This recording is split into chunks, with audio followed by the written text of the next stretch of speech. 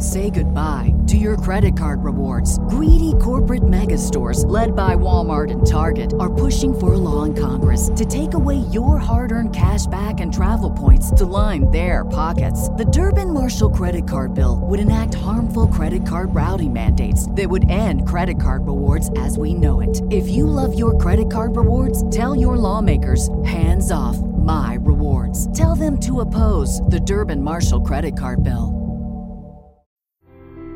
Welcome to Real Paranormal Activity, the network. Entertainment you'll enjoy.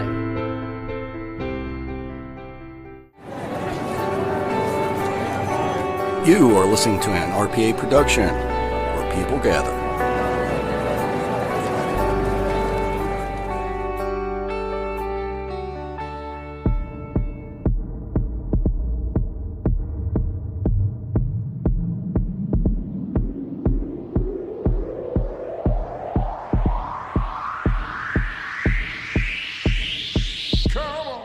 Ladies and gentlemen, RPA is proud to present Aaron's Horror Show with Aaron Frail.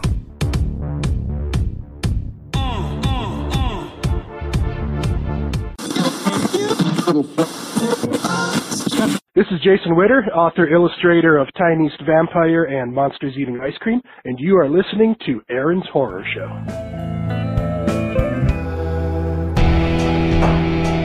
Welcome to Aaron's Horror Show Season 3, and I'm your host, Aaron Frail. We're going to go ahead and talk about movies, TV, and read some fiction. If you want to get hold of the show, you can go ahead and go to Facebook.com, Aaron's Horror Show, or you can go to Twitter.com, Aaron Horror Show, or you can go ahead and send us an email at aaronshorrorshow@gmail.com. You could also go ahead and support the show by going to patreon.com/Aaron Frail. Thank you so much for listening, and enjoy the show. Thank you for listening to Aaron's Horror Show, and I'm your host, Aaron Frail. We got some more Orion for you today. But before I start, I'm almost done. Orion's almost over, which means that it's going to be time for a new book. So I'm kind of looking to see what you would like to listen to next. I got some potential candidates in line. So the first candidate that I have is... it's a comedy. It's a fantasy comedy, and I don't know why, but I thought this was just the funniest idea to me. But basically, the premise is, Sauron, the big evil from the Lord of the Rings, is locked in the tower with his mom. So I thought that would be kind of funny to explore that idea. That story I'm kind of still in the middle of writing. I'm only 8 chapters in, but if I start reading it on the show, it's going to be kind of like Tuners, where Tuners I kind of wrote the first book on the show and wasn't finished by the time I started reading it, so it gives me motivation to kind of finish. The next thought is I can read you my Time Burrito series. That's also a comedy, but it's science fiction. The premise is a guy looks for the perfect breakfast burrito by traveling through time.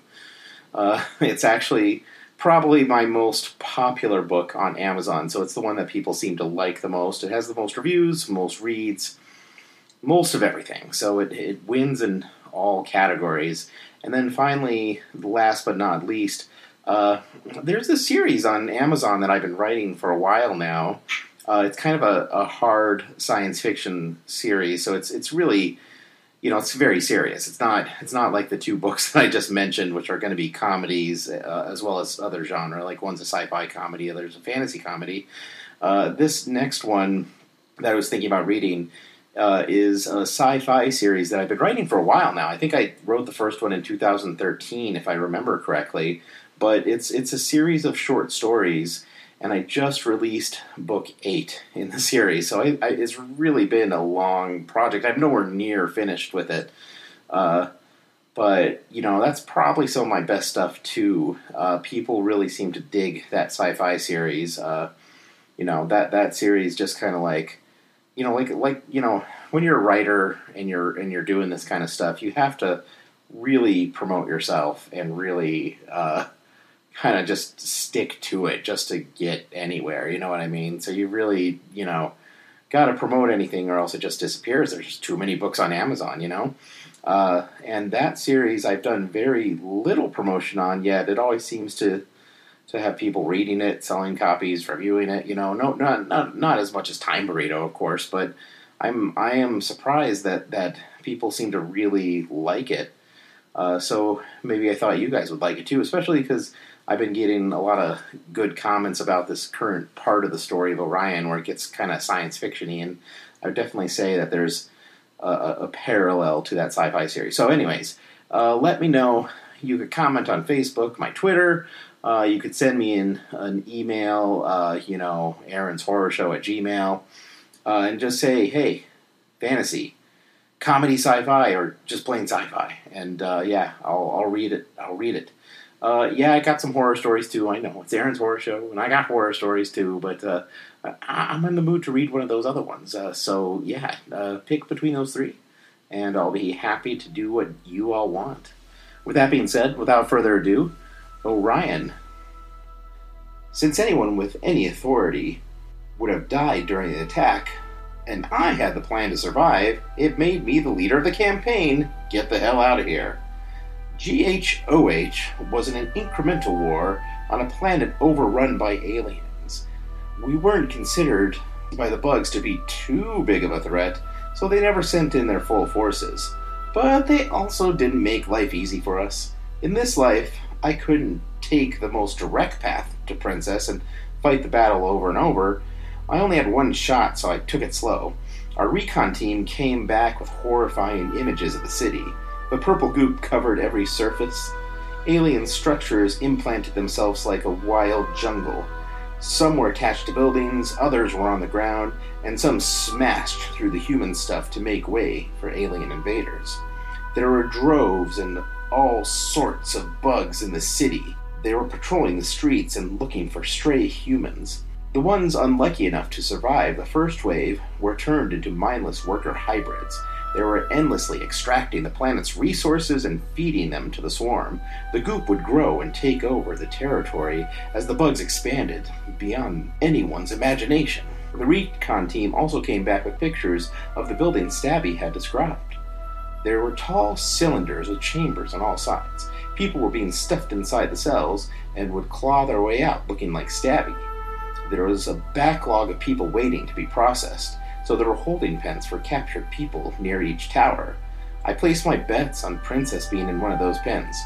However, we were too small of a force to even think about raiding the pens. First, we needed to expand our operations. We grew a force through a series of missions. Our first mission was bailing out another group of survivors and joining forces with them. They had massive artillery, so we gained something that could take care of those caterpillars.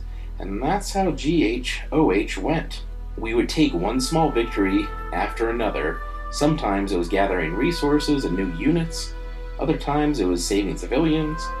There was even times where winning was just not dying. We even traveled through a canyon while the Million Bug March went overhead. We hid every so often and fought off the ones that would fall into the ravine, and then take off at full speed to a place where we could hide while another large part of the swarm passed. That was the key to our survivals. We always kept ourselves on the move. We never set up a base camp for the bugs to attack. We moved everything, including the transports full of civilians, every time we walked. The bugs weren't good trackers, so long as we didn't stay in one place for too long. We only stopped in a place long enough to sleep, and sometimes we'd have to pack up in the middle of the night to avoid an assault.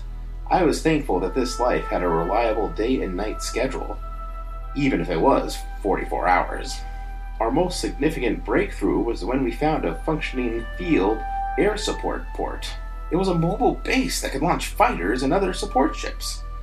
They were single pilot crafts, so we couldn't use them to evacuate, but it was helpful to have something that could take out the enemy flyers that would otherwise crush our defenses. After many long, arduous battles, we finally had an advantage the IF didn't have when the bugs first arrived.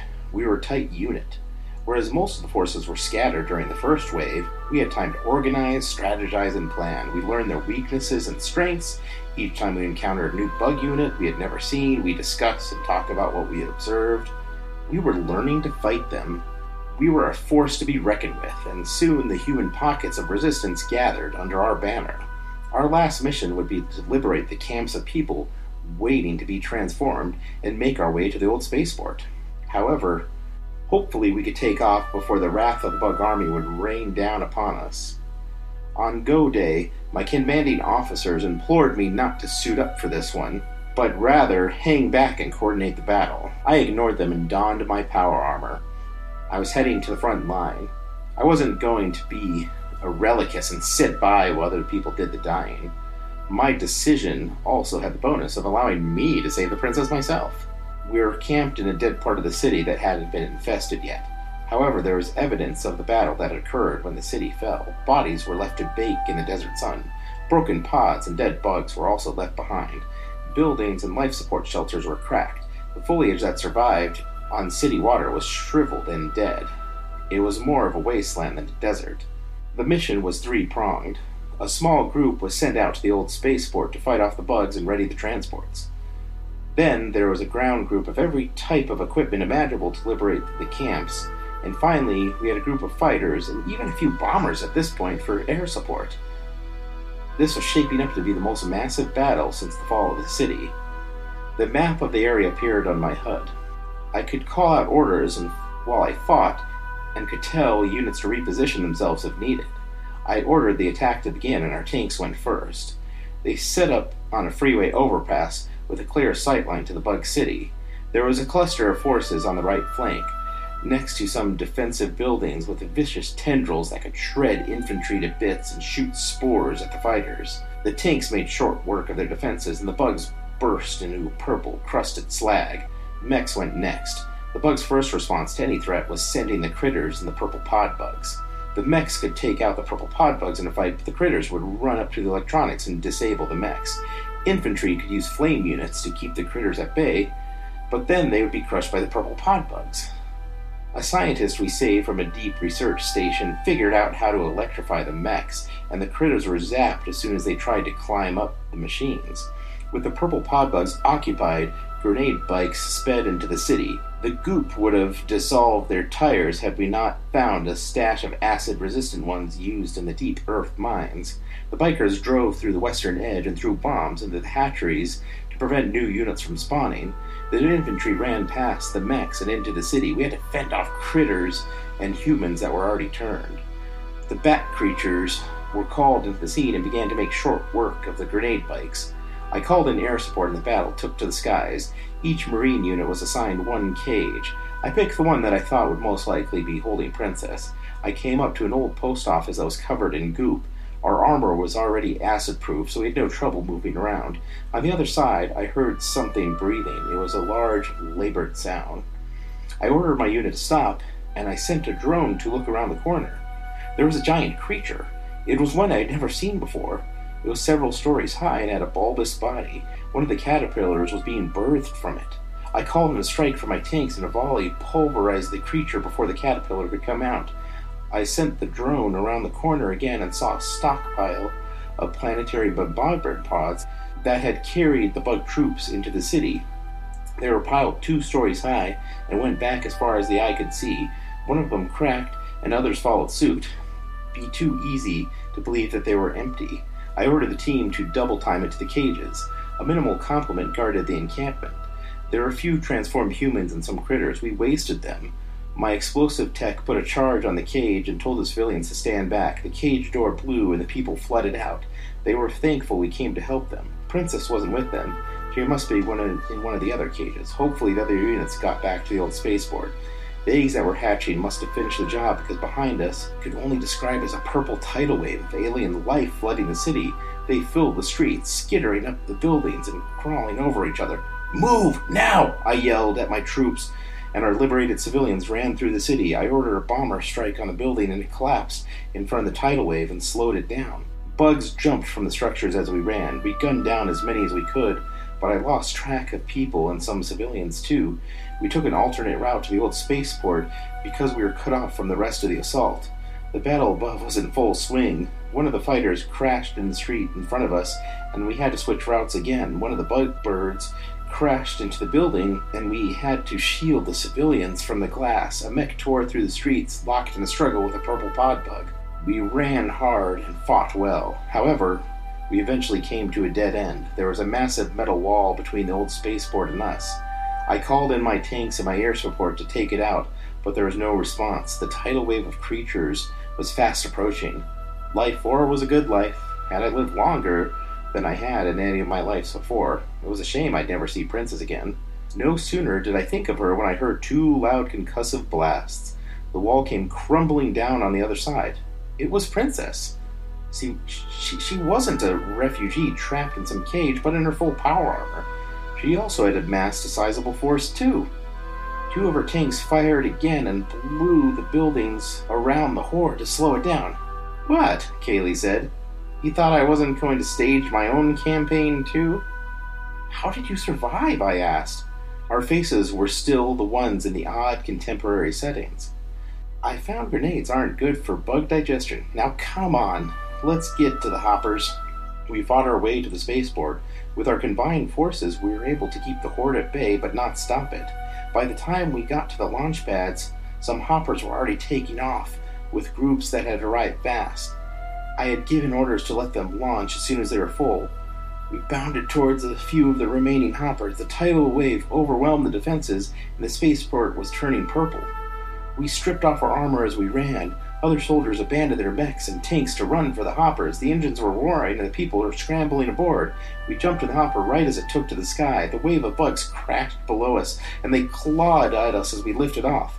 Another hopper wasn't so lucky and disappeared in a sea of purple. A few of the remaining fighters flew in formation around us, picking off the birds. We dodged through the unfriendly skies and eventually popped out into space. The soldiers took a looser formation around us, and everyone cheered. People patted me on the back and congratulated me. I had finally done it. I made it out alive with the princess. I turned to Kaylee with a big grin on my face. She said, "That was fun. Let's do it again." All right. That is Orion. So yeah, tune in next time for more Orion. And thank you so much for listening. And don't forget to let me know what you want to hear next. Because, I do this all for you. All right. Thank you.